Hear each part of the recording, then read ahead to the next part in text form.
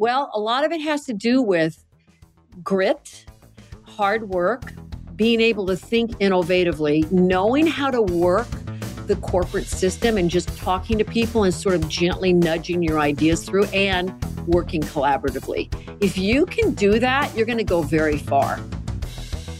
And now, from San Francisco and the UCSF Rosenman Institute, the Health Technology Podcast with your host, Christine Winoto.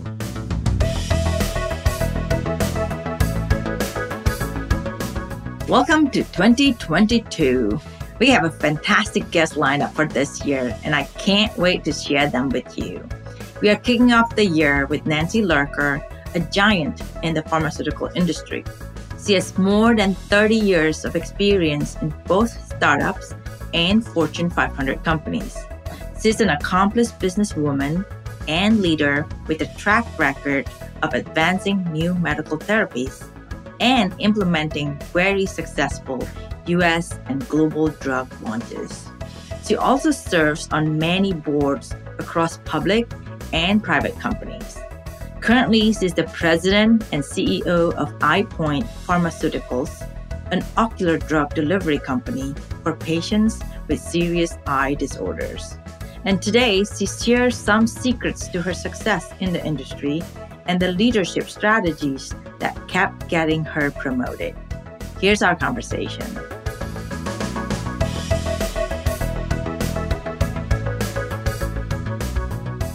Well, thank you, Nancy, for joining me this morning.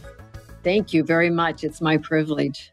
So I thought it would be great for our listener to hear your story about what brought you to where you are in this specific career path.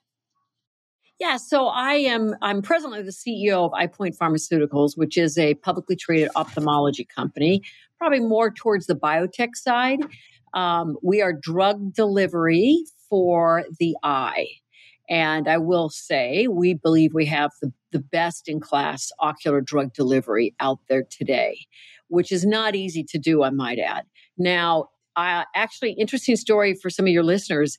This company was founded probably 25 years ago, thereabouts, went public about 20 years ago. I came in 5 years ago. I'm not a PhD scientist. I do have an undergraduate in biology, chemistry, and an MBA, but I'm not a scientist.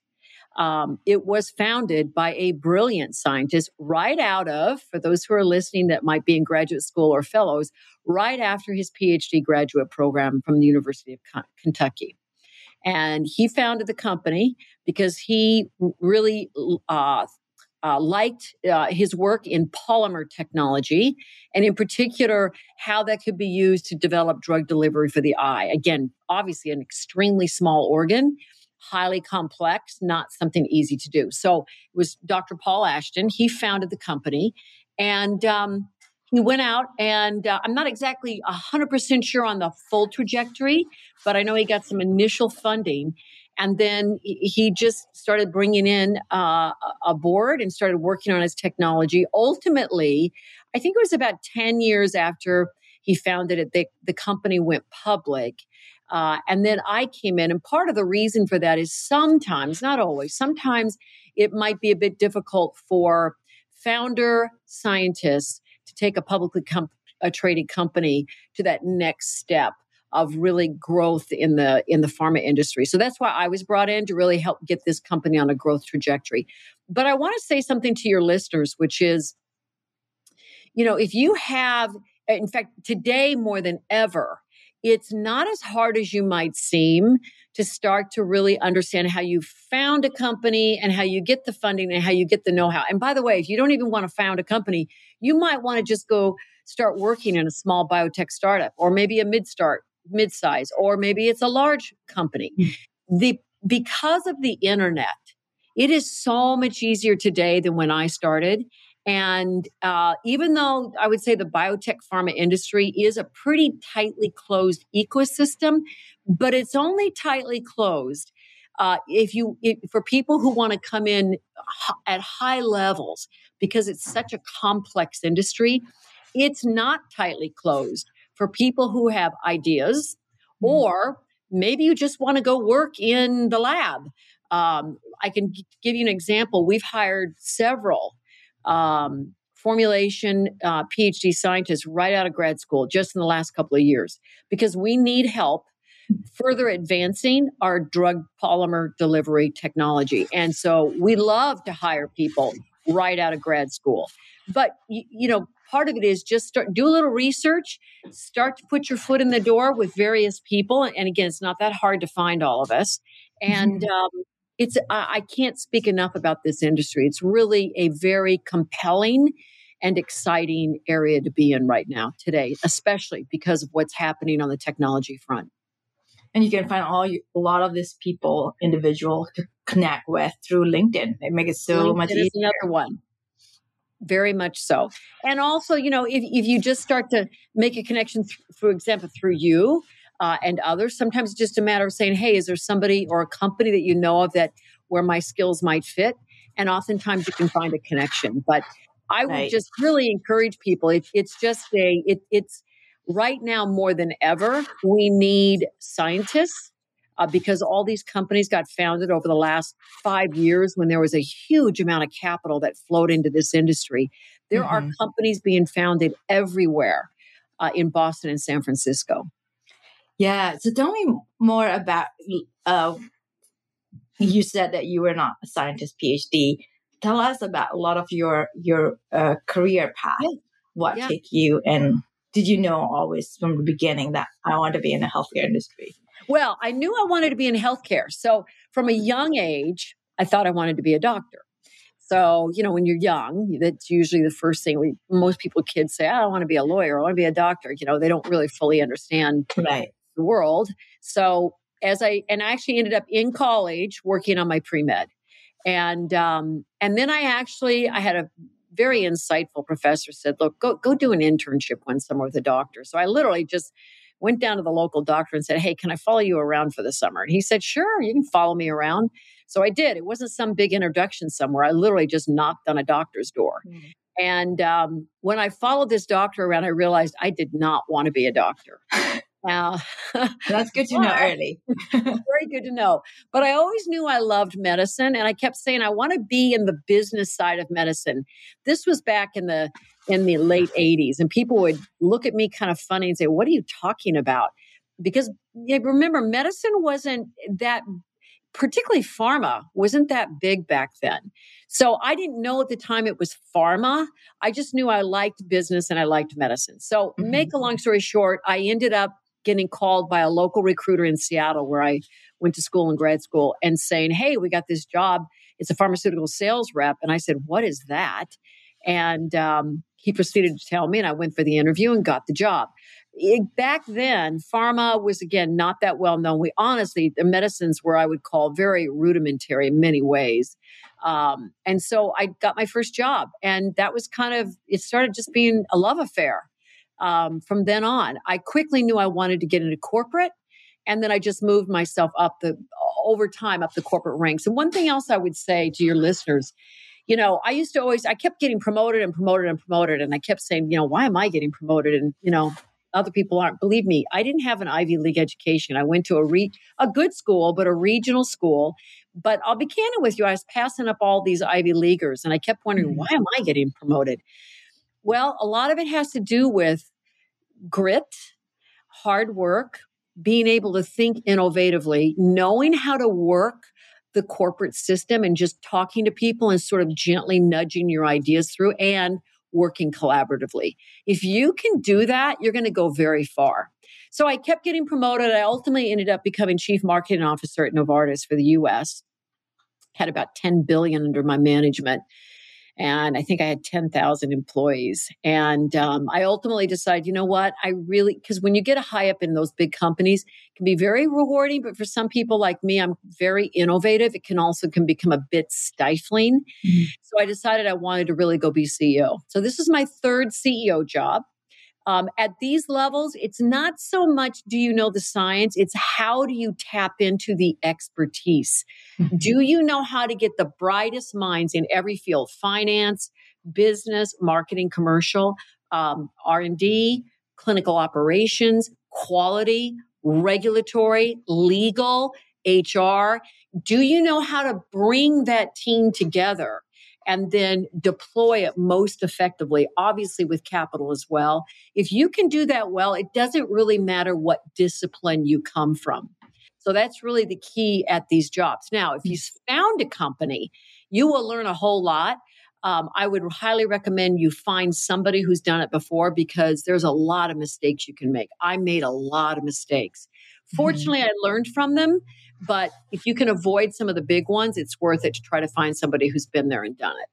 Yeah. So going back to what you're saying about, climbing up, you keep getting promoted, especially when somebody who just started, first job, they want to do more and they want to learn more and they want also to get rewarded. As you get promoted, you do more. So you're mentioning about knowing how to nudge and then bring your ideas, communicate it to other team member or the senior leaders.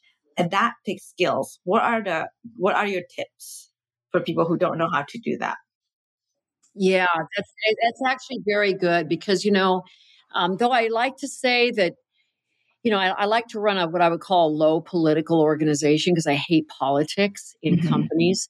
But you also do have to make sure you have high EQ. And that's where I'm going to talk into this, which is emotional intelligence, along with obviously IQ.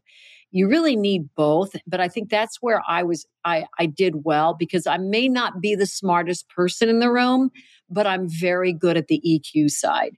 So what does that mean? That means being able to read the room, understand where sometimes there might be a little bit of dissension going on, knowing when to step in and when not.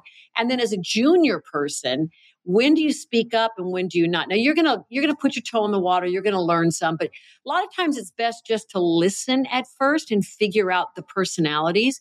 Oftentimes, I would just keep my mouth shut in meetings, and then I would go knock on somebody's door or call them or email them or text them in today's world, and just say, "Hey, can I just feed me in a little bit? What was the dynamic going on in that meeting? I didn't fully understand it," and that usually gave me an opening to say, "Okay, I didn't fully appreciate that. And by the way, here's a thought that I've been thinking of that you might want to consider." You never want to force your ideas on people. You always want to make them think like they came up with it and give them food for thought. Sometimes it's better to do it offline than in a forum. Other times it's kind of knowing who's not open to new ideas. Don't waste your time. Who is open to new ideas, go lobby them. The other thing I see, even in our company, one of the things I tell my team and some of the younger people is, get out there and get to know people. Don't just stay in your little box. Go knock on the doors of a senior executive and say, "Hey, would you mind? Can I just spend 10 minutes of your time asking you kind of, why you said this? And I mean, what are the priorities? Where do you think I can be most effective?" If you just do some of that where you're drawing people out, you're getting to know people, and while you're at it, you can talk about your ideas, you will really make an impression. Yeah, no, that's a really good tip. And yesterday I was having a conversation with somebody who's working at UC Berkeley and talking about many of the PhD level students who are very quiet. And so the concern is like, if you're too quiet, nobody knows where you are, but they can be really smart and very thoughtful. And oftentimes it's easy to pay attention to somebody who is loud and, speak up all the time in the meeting, but it doesn't, based on what you're saying, it doesn't always result in a good thing. No. And let me talk about that, because, I know that I'm a natural extrovert, and I know that people who are introverts may feel, "Oh my God, I just get totally overwhelmed in these meetings." My senior vice president of regulatory is a fairly strong introvert. And he's surrounded by several of us that are extroverts. And I have learned, but he's very good at what he does. So as a CEO, I will call him out and say, "Jack, I want to hear from you," because he may sit there, but when he speaks, he almost always knows what he's talking about. So you don't always have to be the loudest voice in the room. And sometimes, again, it's just making sure once in a while you talk to your boss. If you show thoughtfulness to your boss and that you've thought things through and that you know what you're doing, Any good boss worth their salt is going to say, I'm going to listen to that gal or that guy. I'm going to listen to them. So you don't always have to be the extrovert or the one always making the point in a meeting. This podcast is sponsored by Brown Rudnick's Global Life Sciences Group, a team of legal professionals that help life science companies, lenders, and investors around the world turn good science into good business. Learn more at brownrudnick.com. This podcast is also sponsored by Canon Quality Group. Canon Quality Group has been helping medtech startups set up quality management systems for over 10 years. If you're unsure when to get started with quality management in your startup, turn to the experts at canonqualitygroup.com. Yeah, so you mentioned that you've been CEO. This is your third gig as a CEO, and you also have done a lot of leadership role in different large company. What are the commonality that you've seen that is challenges that you've seen in the large company and as you run the company as a CEO, and what are the differences as well? So I would say the commonality is understanding where and to take risk and where not to take on risk. This is a high risk industry. As you all know, lots and lots of drugs never make it, or technologies. And people get very passionate about it, and then they get blinded to the signals that say there's a problem. That doesn't matter if you're in big pharma or small pharma, it happens in both. So I would say that that's very common as well. But I would say small pharma tends to be much more risk oriented than large pharma. That's the one big difference, I would say. Big pharma still tends to be more risk averse, contrary to what you would assume because they have more capital, et cetera. But what happens when you get in these big organizations, it's in some ways, it's like the government. Your downside of making a wrong mistake is greater than your upside because you have a pretty secure job. So, but if you make a mistake and then you stand out and you run the risk of getting set back in your career. If you just kind of toe the company line, don't let your head stick up, don't advocate for a new technology, your job's going to be safe because, they're running on huge amounts of still embedded capital from years ago. So what you tend to do is you get people who are more risk averse in big pharma. In small pharma, you have to take risks. You won't survive if you don't take risks. So I would actually say way where you want to go. Sometimes it's better to even start your career in big pharma, maybe in the R&D lab. You can learn a lot. And then you could always move over to small pharma and you'd be incredibly valuable because you're going to bring over a lot of best practices as well. Mm-hmm. So you're successful women in the field that mostly are helped by men. And also you've done this from, in the 80s when things have moved for the better. Tell us about your journey, how you thrive, and you must have navigated a lot to get where you are with a lot of the biases and prejudices. It was definitely there. I will say it has definitely gotten better. I will say as well, I think, look, the big push right now is not even so much gender diversity as it is, minority and if you want to say LGBTQ2, I'm never quite sure if I say that right, but the other diversity, that is a big, big push. Mm-hmm. So, and I will also say, it wasn't easy, but if I never let it be a front and center issue for me. I never dwelled on it. I just kind of kept pushing through. I mean, I'll give you another example. I had a boss when I was, I'd say mid-career, who flat out told me I was never going to go further in my career. And I sat there and I thought, BS, I'm not going to listen to you. And so you know what I did? This was a large company I'd been at for a number of years. I put my resume on the street and I said, if that's the view of me, I'm moving on because this guy has this impression of me and I know I can do more. And so I left and I got a promotion in the transition and I took off from there. So there's a certain amount you have to believe in yourself. And if you run into a roadblock, move around the roadblock. And don't ever let that get you down. But I would also say this, don't let that be your front and center identity. I never sat back and said, oh, I'm a woman, I'm not going to get anywhere. Yes, there's some of us that would commiserate together, but I didn't dwell on it. And, there is really, particularly in biopharma now, I belong to a number of CEO forums in the Boston area and others. And I can tell you, there is a real commitment to try to get diversity into the upper ranks and on the board level. And I can tell you, I'm committed to it. Now, I'm going to go on here just a bit. I know some people, I'll just say it, some people, white people and men may feel like, oh, I'm going to be, discriminated against. Well, my message is not really, because guess what? It's been years and years and years of the shoe kind of being on the other foot, and we got to make up for lost ground. We just do. Mm-hmm. Yeah. And I think it's nice to have more focus, not more focus, like the willingness to have more diversity. But I think if you're qualified, I think it should, be, if you're a man, it has nothing to do with that. Oh, yeah, absolutely. Absolutely. 100%. Yeah. And again, I would just encourage, I'm very passionate about the biopharma industry. I know that we've taken our knocks at times, and some of it justifiably so. I think there is a huge push to weed out some of the bad actors.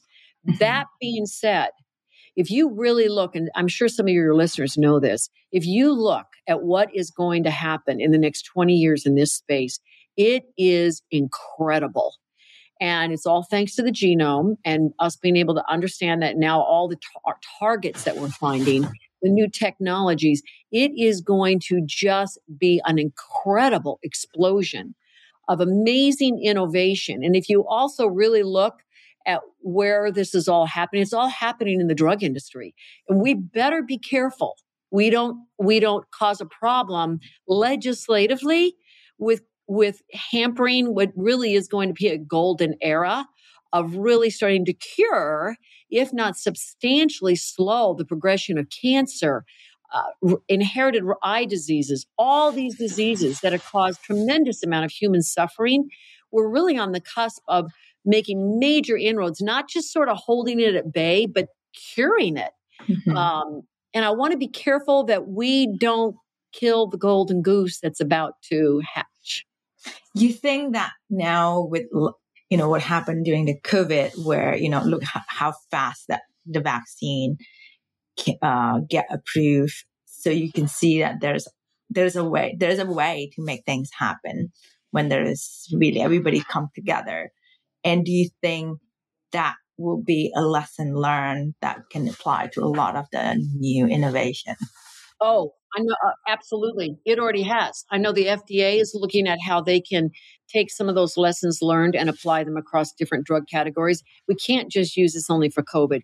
It's all the telemedicine that's gone on. It's remote monitoring of patients. And then it's also how we do drug trials. So I think there's a lot that's happened. I mean, it's amazing what happens out of necessity. Right. You start to learn, okay, hold on, our old paradigms don't have to operate that way anymore. So yes, absolutely, you're going to see changes. I think that is an exciting time, I think, to be in healthcare, because I feel there's a lot of new, like you're saying, there's a lot of new technology, and some people can just build based on all the technology that is currently available. Yeah. That's been really amazing. Very much so. Yeah. So maybe if you can go back to more about management, leadership, and lesson learned. What are as a leaders, what are your 5 lessons learned that you can share with us? I'm going to say, as a leader, I've watched a lot of other leaders in the industry coming up through the ranks. And I would say that one of the most leaders that I've always admired the most is Fred Hassan, who was the CEO of Pharmacia and then of Schering-Plough. And Fred and I are still in touch to this day. And one of the things he always told me is, be kind. What do I mean by that? You can wield your brains and your muscle, but you don't have to be nasty about it. And I think it's gotten much better, particularly at the senior ranks. Sometimes, in fact, I'll give you another case study. I had a vice president in the company who, once that person got to that level, they started throwing their title around. They started yelling at people and saying, I'm a VP. How dare you talk to me that way? I had to go talk to that person and say, you never talk that way to people. You never need to throw your weight around. Again, my biggest lesson is look, everybody knows I'm the CEO. I don't have to tell people that. Everybody knows if you make it to a vice president, you don't have to tell people that. So, work collaboratively, be curious, be kind. You don't have to be mean. Right. And treat people with respect. It's one of our core values. You often hear this, but it really is true. Be respectful of people no matter what level you are in the organization. So I would say that's number one. Number two, as you start to manage people, or even if you are new in the organization, surround yourself with other talented people. If people are insecure, they tend to want to bring people that are yes people around them because they're insecure. If you're not insecure, you're not afraid to have people who are a lot smarter than you and in many areas know a lot more than you. Again, I'll give you another case study. I just hired Dr. Jay Duker as our Chief Operating Officer. Dr. Duker is a world-renowned key opinion leader in retinal surgery. He just stepped down from chairman of ophthalmology at Tufts after 21 years. He's published 300 papers. Let me tell you something. Jay Duker can run circles around me on a lot of areas, particularly in all of retina, the science behind it, the medicine behind it. But you know what? I am so glad Jay is here because I need that level of expertise in that area. Go for it, Jay. Because it's if you can get your ego to not have to be the smartest in the room all the time, you'll be a whole lot more successful. And then do you have the 3 other lessons? Or you want 3 other? Okay. I figure you have a lot. I'm just better milk it out from you. I was about to say, when you said about that, it sounded almost like a conductor in a symphony. Oh, yeah. What your role is. I tell people all the time, I'm just the orchestra conductor. I'm not playing the instruments anymore. I need everybody in the team to play the instruments. All I do is I'm just coordinating everybody. So in many ways, that's what these jobs are at these levels. But I would also say this, from a leadership standpoint, what I've already said, make sure you get diverse opinions.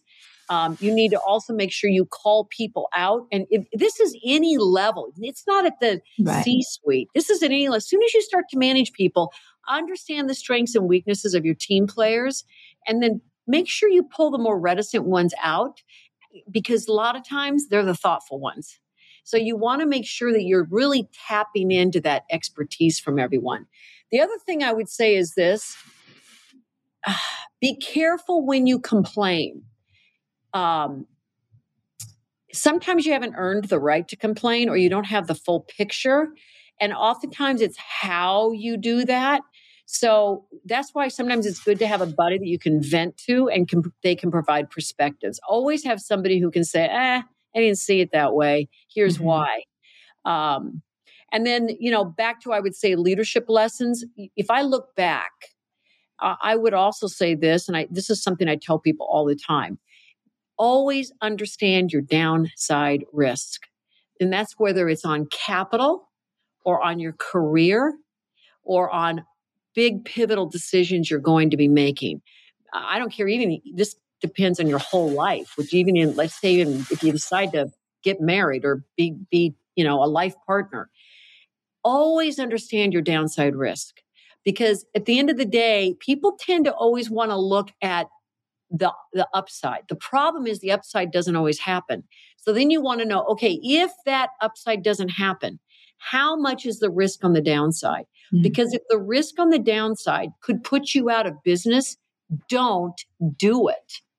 If the downside could devastate you financially, maybe it's, buying a house you can't afford or whatever. Sometimes two people will make career decisions, meaning they will go into another company, not fully understanding, does that company have the capital to survive?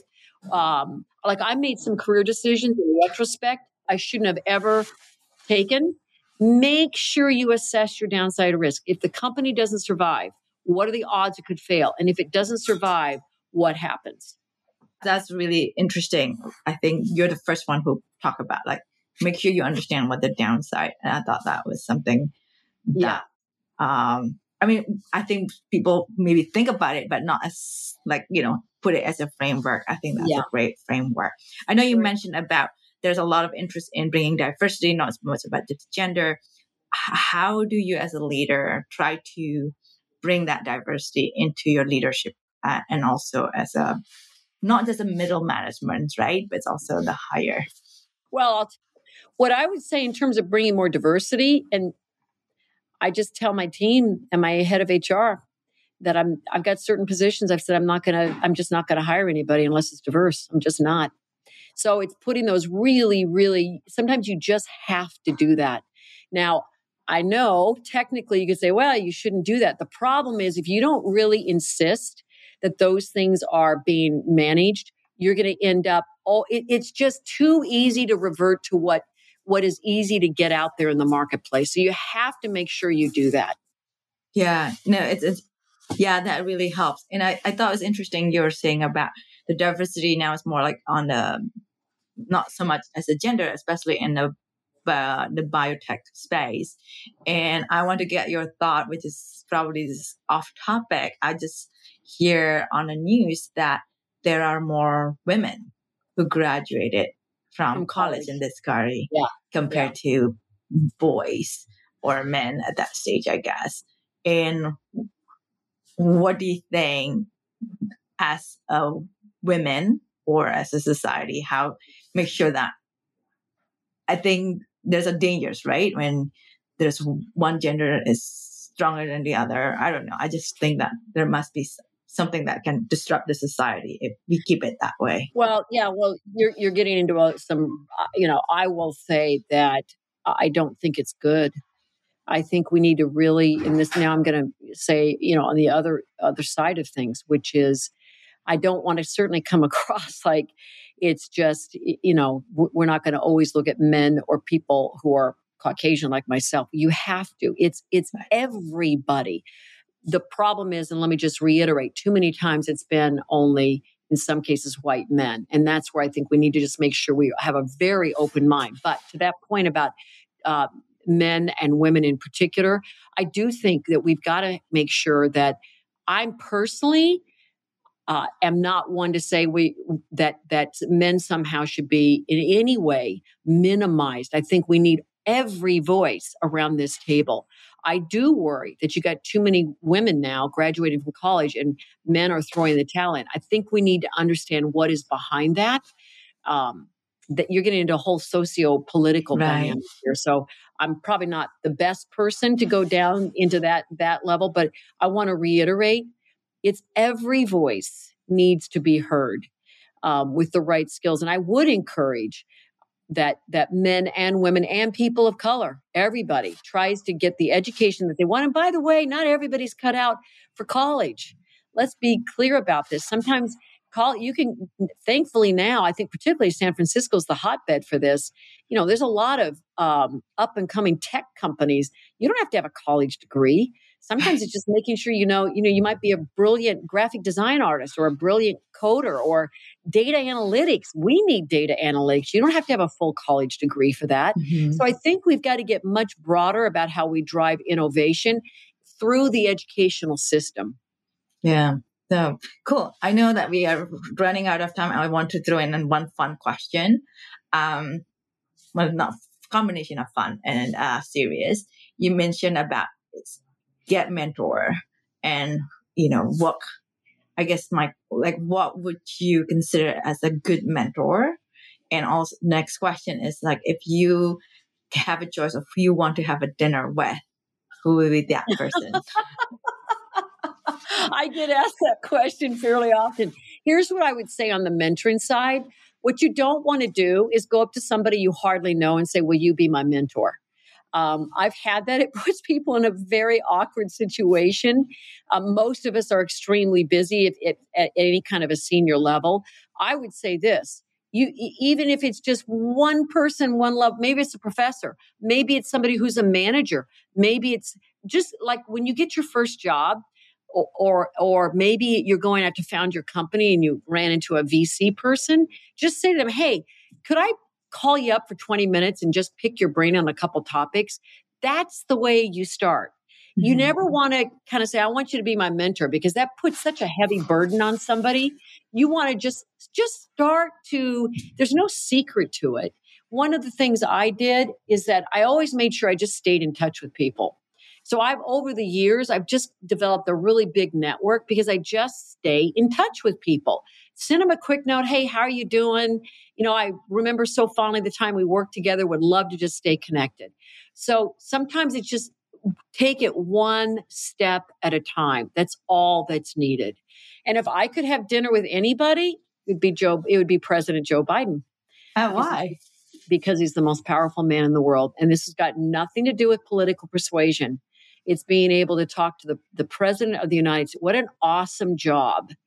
And then, of course, I would like to just get his thoughts a little bit on and say a little bit about where innovation is going in the economy, because it's really incredible. Mm-hmm. That's great. Well, I hope you get to have the chance to have dinner with Joe Biden. I think that would be really awesome. Maybe we can somehow help you get that dinner with Joe Biden. That would be amazing. So that's great. Well, thank you so much for your time. Thank you, Kristen. Thank you. I definitely learned a lot from our conversation today. Great. Thank you very much. My pleasure.